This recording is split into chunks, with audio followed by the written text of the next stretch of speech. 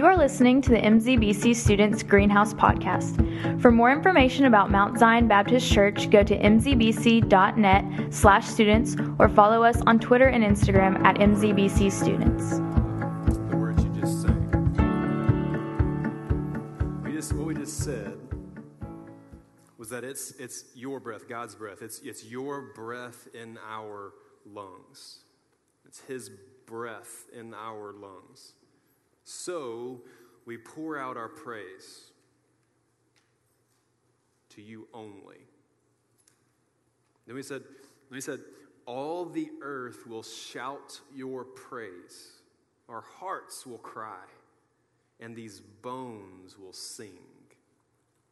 That's powerful stuff, man. That's a statement. There's a lot of weight behind that. And I think for most of us in the room, most of us, we really want to mean that. But I think sometimes, like a lot of things we sing, I think that sometimes it can be more than a wish than a truth. It can be more of a wish than a truth to say, our hearts are crying out to you. Our very bones will sing. Sometimes that can be more of a wish than a truth, can't it? It's kind of like positive thinking. When you walk in a test, right, you haven't really studied very much, but you kind of psych yourself up, and you're like, I will pass this test, right? You're like, maybe just saying that, like push it, maybe, that's not a bad thing to do, right? It's like kind of some wishful thinking, to kind of push you a little bit positive direction. Maybe you're not so nervous or whatever, right? But that's kind of like, sometimes I think that's maybe some of what we do when we come in this place and we know some of the stuff that we sing is not exactly true of us. It's not really where we've been. It's not even necessarily where we are at that moment. And we're saying this stuff, and it's kind of a statement of wish. Man, I wish that my heart cried out to God like it did. I wish my very bones cried out to God like they did that time. I talk to students a lot, man, who are trying to figure out how to have a consistent relationship with God. And they talk about these memories, right? Maybe you've got these memories, and maybe your memory was like back at Centrifuge or something, right? And there was that one worship service where it just felt like you could just reach out and hold hands with Jesus. It was that kind of moment. Or maybe it was a D-Now or something, and like this room is literally rattling. Like I'm worried about the stained glass windows. Like the people on the other side are going to get mad because we're about to literally blow a window out of here. It's this roar coming out at you. Remember being part of stuff like that? Where it just felt like God was just tangible in your life. Maybe it's a time when you were, that one time you had a quiet time or something like that. That one time you spent time with God in the morning, it was kind of early, you got up and you finally followed through with your plan. You're sitting there in prayer, and you a couple minutes pass, and you're finally getting honest with God and just pouring out your heart to God, and it's just you and Him, and it was almost like He's sitting across the table from you. We have these memories when it was true. But then we get into these periods of time, sometimes extended periods of time, where it's not necessarily true, it's more of a wish. We come to these points where we're very, very dry spiritually. Like that living water has evaporated, and where we are is in a point of dryness and thirst. There is no quenching. Where there's a desire for a relationship with God, there's a desire for this abiding relationship with Him. But it's not something you have a hold of. We all go through these periods of dryness, these periods of distance from God, whether that's just apathy on our part, where we just haven't been putting in the time. We haven't been doing what James says, where we draw near to God and He draws near to us. We haven't been doing that, and we've kind of been a little bit lazy, and then a little bit more lazy, and then all of a sudden we're not doing anything. And then when we do come to worship services like this, it feels weird because I'm so at odds with, I'm so distant from God that when I'm saying these words on these screens and stuff, it just feels wrong a little bit. That's dryness. There's different levels of that. I mean, some of y'all end up in years of times like this. Maybe it's a sin issue. I don't know what your thing is that puts you there, but you've been in these moments of dryness. I've been in these moments of dryness. I remember, me and Jessica have been together like 15 years, and I'm 31. All right, so like we started dating when we were 17 years old, so we've seen each other through a lot of ebbs and flows in each other's relationship with God, and got to walk with each other through those things. And I remember being in college. And Jessica and I were both at the same time in one of these periods of dryness where it just wasn't clicking, man. Like, we just felt like God was this distant, far-off thing. And like, we tried different stuff. We just couldn't get there. It was just bad. We've been talking about it some, trying to figure out what to do about it. And I remember sitting in the car in front of this rental house I lived in that was basically the worst house I've ever seen in my entire life, and I lived in the dining room of it. I didn't even have a bedroom. So I'm sitting out inside because outside is nicer than where I sleep. Anyway, so we're outside in the car, and we're hanging out, and I just remember saying, like, do you remember how it was? She's like, yeah. He said, we miss that. We miss how it was. See, your relationship with Jesus is not supposed to be a memory. This abiding relationship with Jesus is not supposed to be a memory. This heart cry, this bone cry is not supposed to be something that you experienced at one point in the past and then just proceed in this desert of dryness spiritually. That's not the way it's supposed to happen. But I think that's where a lot of you live. This reminds me of this passage in Ezekiel chapter 37. That's one passage where that song that we just sang, it comes from. So Ezekiel chapter 37 is where we're going to be in our text tonight. If you want to get a Bible off a windowsill or get your phone out or whatever, but do something and get your eyes on the passage. Now, I don't mention this a lot. I know that my phone is incredibly distracting to me. So whenever I have it in my hands, I love that multitask where I can swipe over to other things and I can get a couple of messages sent and check Instagram real quick and then come back to the text, but I zone out of the message the entire time. If that's you, I just want you to take your phone, I want you to flip it face down and put it on the ground and don't touch it, all right? Like if you're with me and your inability not to multitask, just put it face down, not even up against your leg because then it'll buzz, you know what I'm saying? That's just like standard operating procedure, man. If you don't want to be bothered by your phone, don't touch it, all right? So face down on the ground, and everybody will think you're super holy, so that'd be good for you. So Ezekiel chapter 37 is where we're going to be tonight, and this is what it says. It begins with Ezekiel writing about a vision he had, all right? So this is not necessarily like a actual like physical thing. This is a vision that God's giving Ezekiel where he's seeing stuff that God is portraying to him, all right? So it's a vision. So it says that the hand of the Lord was upon me. That's Ezekiel talking. The hand of the Lord was upon me. If y'all coming in, Ezekiel 37, that's where you're at. The hand of the Lord was upon me, and he brought me out in the Spirit and set me down in the middle of a valley, all right? We live in the Tennessee Valley. This is a much smaller valley. This is like between two mountain slopes kind of valley, like a smaller kind of area, okay? So it brings me out into this, sets me down this valley. And in verse 1 it says, and it was full of bones. So that's creepy, right? It's a little creepy. We just had Halloween. Did you have a good Halloween? If you walked into a valley of bones, you'd be freaked out, right? And so it's just fitting. It's November 2nd. We're talking about valleys of bones. It's good. See, it's timely. Everything's nice. And so God takes Ezekiel, and he gets this vision of being set down in this valley of bones. And this isn't like elephant bones or something. This is like people bones. Whole valley full of people bones. Not somewhere I want to hang out. You probably don't either. That's where he is. It says that, and he, being the Lord, this is this vision of God leading Ezekiel around among the bones. It says, and behold, there were many on the surface of the valley, and they were very dry. So God is walking around with Ezekiel. Ezekiel's having this vision of himself walking around this valley of just skeletons everywhere. There's as many of them.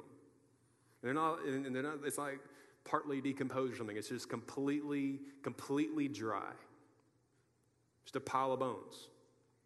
And they're walking around this thing together, and God just kind of, he's tour guide of this valley of destruction, this valley of death, this valley of dryness. And Ezekiel, I mean, I would be freaking out. I mean, like, that's terrifying. Be in a place and see that destruction level and that death just all around you. And God speaks, and he says to Ezekiel in verse 3, he says, Son of man, can these bones live? It's like, Ezekiel, just look around. You're surrounded by these like whitewashed, like dried out old bones. They're everywhere. The whole valley's full of them. Ezekiel, can these bones live? See, when you're dry enough, this question hits you differently. Because when we're singing about our bones crying out, and then we're reading about the dryness with which a lot of us find ourselves, and it's a valid question. Maybe you've been at a point of dryness spiritually where this becomes a serious question, where you're asking yourself, like, can this dried out skeleton of a person get back to a point of vibrancy in my relationship with Jesus? Can this dried out husk of a person, the wretch that I am, can I get back to a point where I'm abiding and just enjoying and living? Is it possible for me to get past this dryness anymore? To get back to where I remember being that one time? Can these bones live? Might be a valid question for you, man. You might be so dried out. You might be so dead spiritually.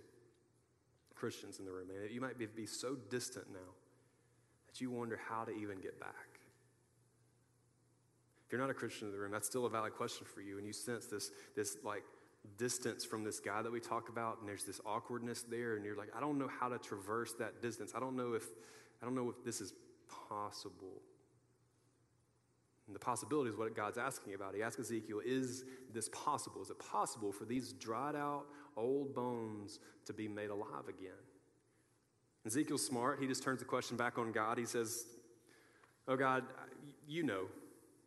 So basically, I have no idea, but you're God, and I'm not going to tell you no, so I don't know. You know though, right? God answers. He says, Ezekiel, speak over these bones and say to them, bones, hear the word of the Lord. This is what the Lord God said to these bones. I will cause breath to enter you, and you shall live. This is God telling Ezekiel to speak the word of the Lord over these bones. He says, I will cause breath to enter you, and you'll live. I'll lay sinews upon you, and I'll cause flesh to come on you, and I'll cover you with skin, and I'll put breath in you, and you will live. And when you live, you will know that I'm the Lord. He tells Ezekiel to speak to people, to speak to these skeletons, these dried out husks of people, these bones just scattered about. Look, this is what I'm going to do. I'm going to put my breath in you. I'm going to put you back together. And when my breath comes on, you're going to live. And when you finally experience real life, you're going to know that I'm God, because ain't nobody can do that but me. And so Ezekiel says the words over the valley of the bones. So he speaks it. And then it says that Ezekiel hears a rattling. How creepy is that? You're in a valley of bones, and you're supposed to say some stuff over these bones, and then you start hearing a rattling. I don't want to know what it sounds like for a pile of human bones to rattle against one another. I don't really want to know what that sounds like, but you can just kind of like imagine that. Probably pretty gross, right? Yeah.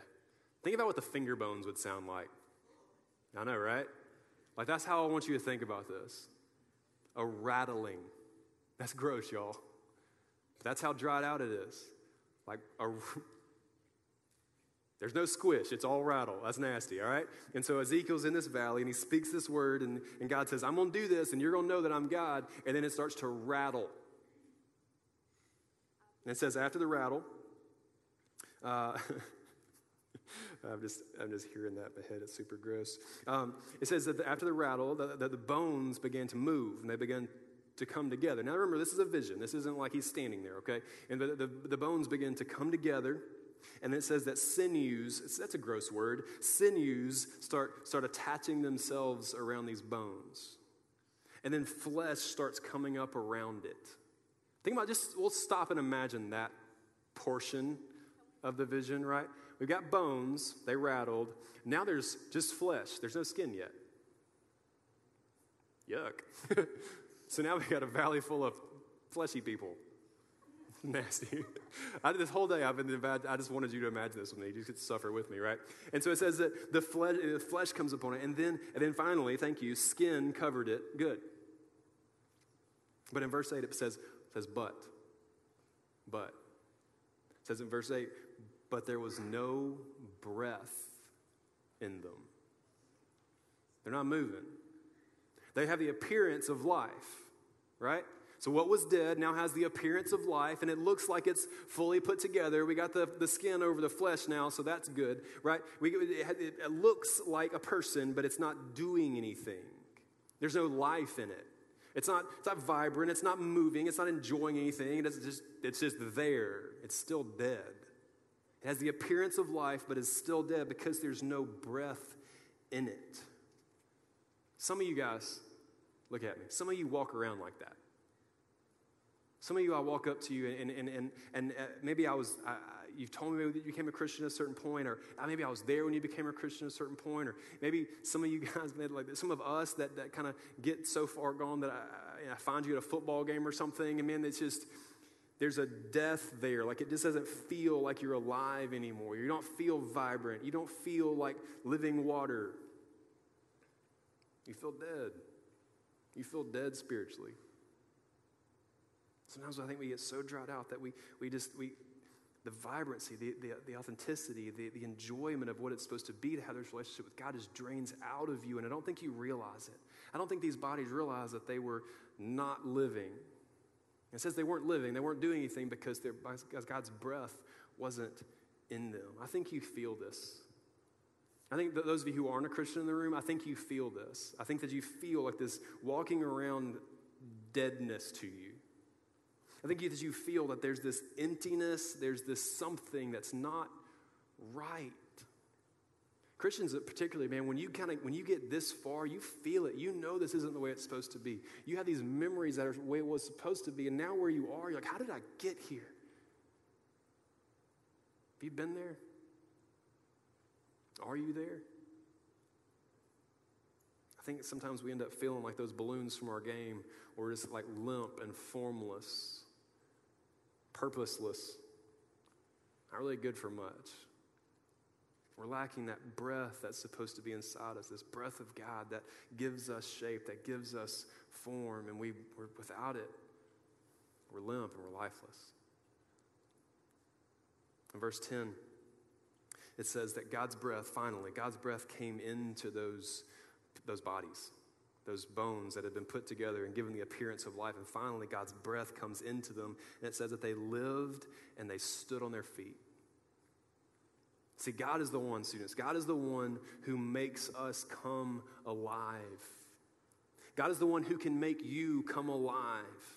Those of you who aren't a Christian in the room, you've never trusted this Jesus before, you're not really sure how this works together, I just want you to know, in my life, like I've gone through periods of distance, I've done this, I want you to know that God can make you come alive the way that he's made me come alive. Christians, if you're so distant from God that you feel like the dry bones in the valley, you need to hear that God can make you come alive.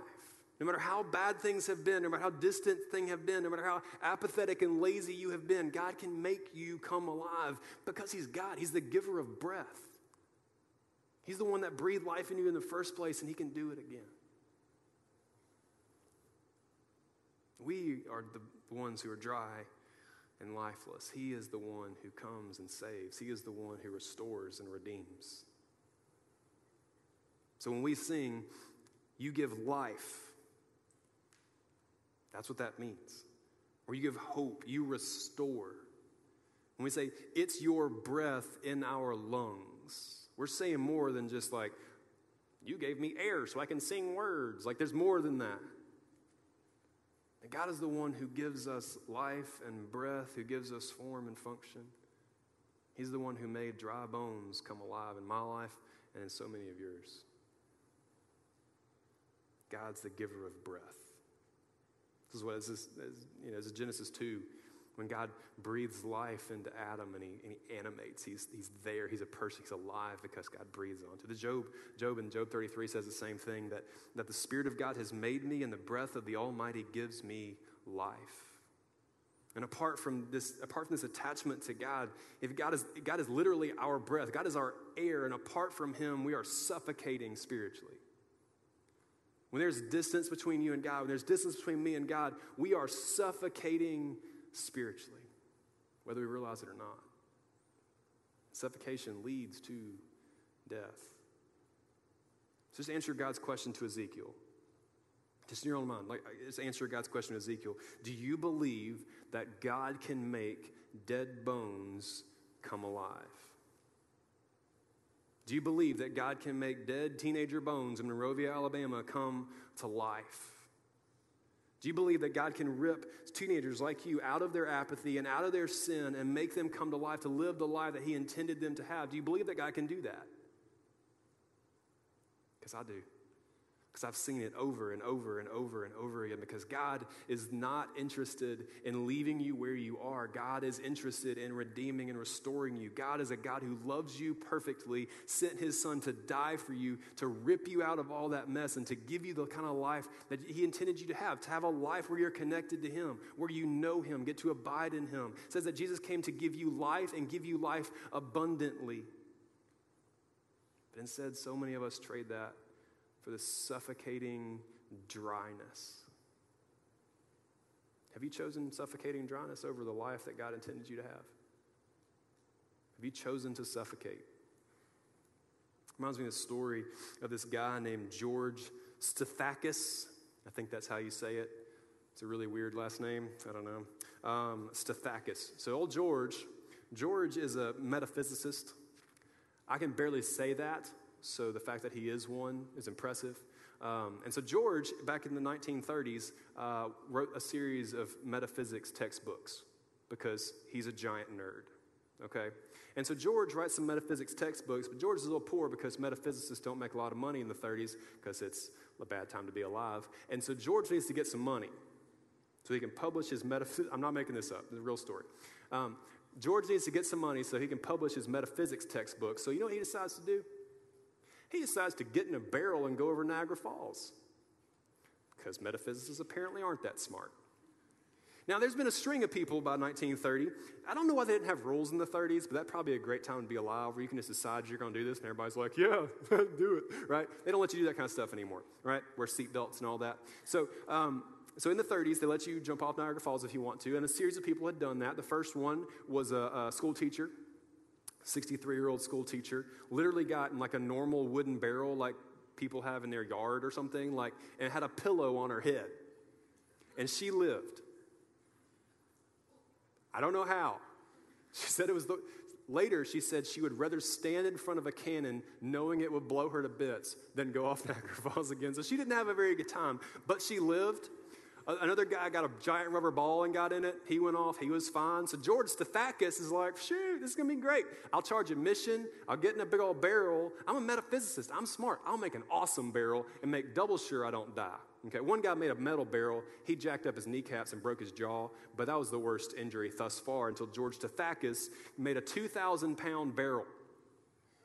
That's a hoss of a barrel.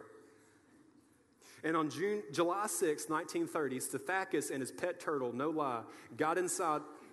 Dude brought his pet turtle. They got inside. He's got space. It's a 2,000-pound barrel. It's huge. He can bring his whole family. They get in the barrel. It's got pads and stuff, whatever.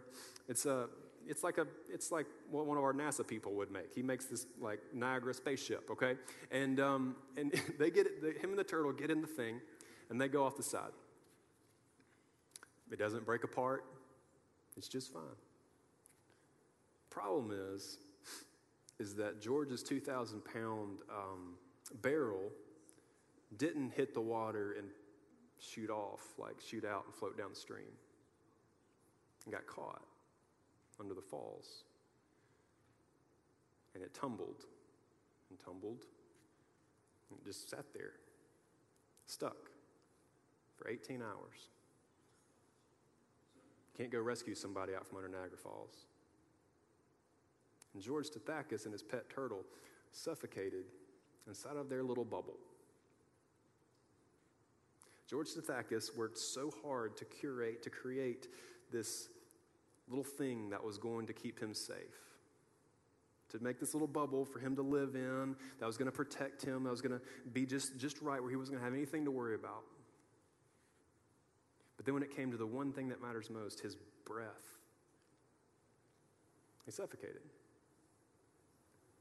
I think sometimes we live lives where we work really hard to curate our little bubbles, where we work really hard to make sure we've got a high enough ACT score, we've got the right friends, and we've got the coolest haircut, so somebody will like us or whatever. We work real hard to make sure that our life is built just right, so it's going to protect us, and it's going to sustain us, and it's going to be just perfect. And in our busyness and in our effort to build our little bubble, we forget about breathing. We forget about the giver of breath.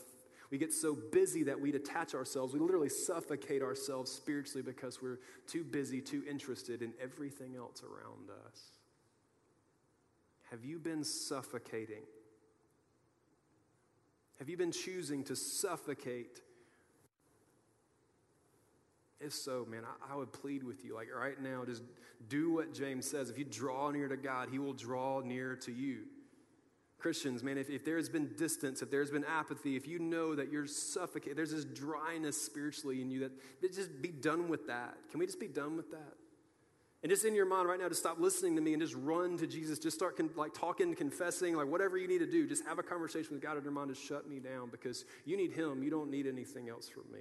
And if he's talking to you, and if he's saying, look, man, if you have a memory of what it was like to have an abiding relationship with Jesus, let's not make that a memory. Let's make that a reality. So when we sing things like my bones will cry out, that is true. That's not a wish. That's my hope for you. So you just do that right now. But as our band is coming up, there's another group in the room that you can't remember a time when it was right. You can't remember a time when your life had this vibrant relationship with Jesus because you don't have a relationship with Jesus. I need you to know this, that apart from Jesus, even in times when there's like a week when I'm not spending as much time with Jesus, like my life is nowhere near where it is when I'm with him. And you've been living your entire life away from him. And the most important, the best decision, any of us who are Christians in the room, we'd all tell you this, is the best decision we ever made was to trust our lives to Jesus. To run to him, to run to the giver of life, the giver of breath. To let him give us life again. To take away all that deadness and all that brokenness, to fix everything that we have been broken. Students, here's the deal. Jesus died to pay for all your mistakes. To offer himself as a gift for you. And when you accept that gift, when you trust Jesus with your life, all that stuff's forgotten, all that stuff is forgiven. You've been given a new life. God breathes his newness into you, and you get to live again a way that you haven't ever before. If you feel that emptiness, you feel that formlessness, that you feel like that balloon,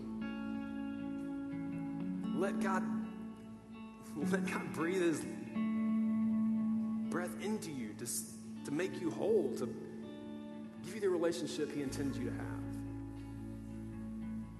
Don't choose to suffocate one more day. In just a little while, you're going to go to small groups, and there's going to be an adult in that small group, or a couple of them, and they would love to talk with you, not in your group time, that's weird. They would love to talk with you after Greenhouse about what it means to follow Jesus and how you can have this life-giving relationship with Jesus. So at the end of your group, what you do is you just walk over to your leader and say, hey, can we talk? And they'll go find a space with you and just sit down with you, and you get to ask whatever you want to ask of them. And you're not going to offend them. You might stump them, but you're not going to offend them. They're not going to push anything on you. They just want to try to help you get answers so you can come to a point where you can choose whether this Jesus is the Jesus you want. We want you to know the God that we know. Don't walk out here without doing that. We're going to stand. We're going to sing that same song again, and I bet we sing it differently this time. Fair? Stand with us. Let's do this.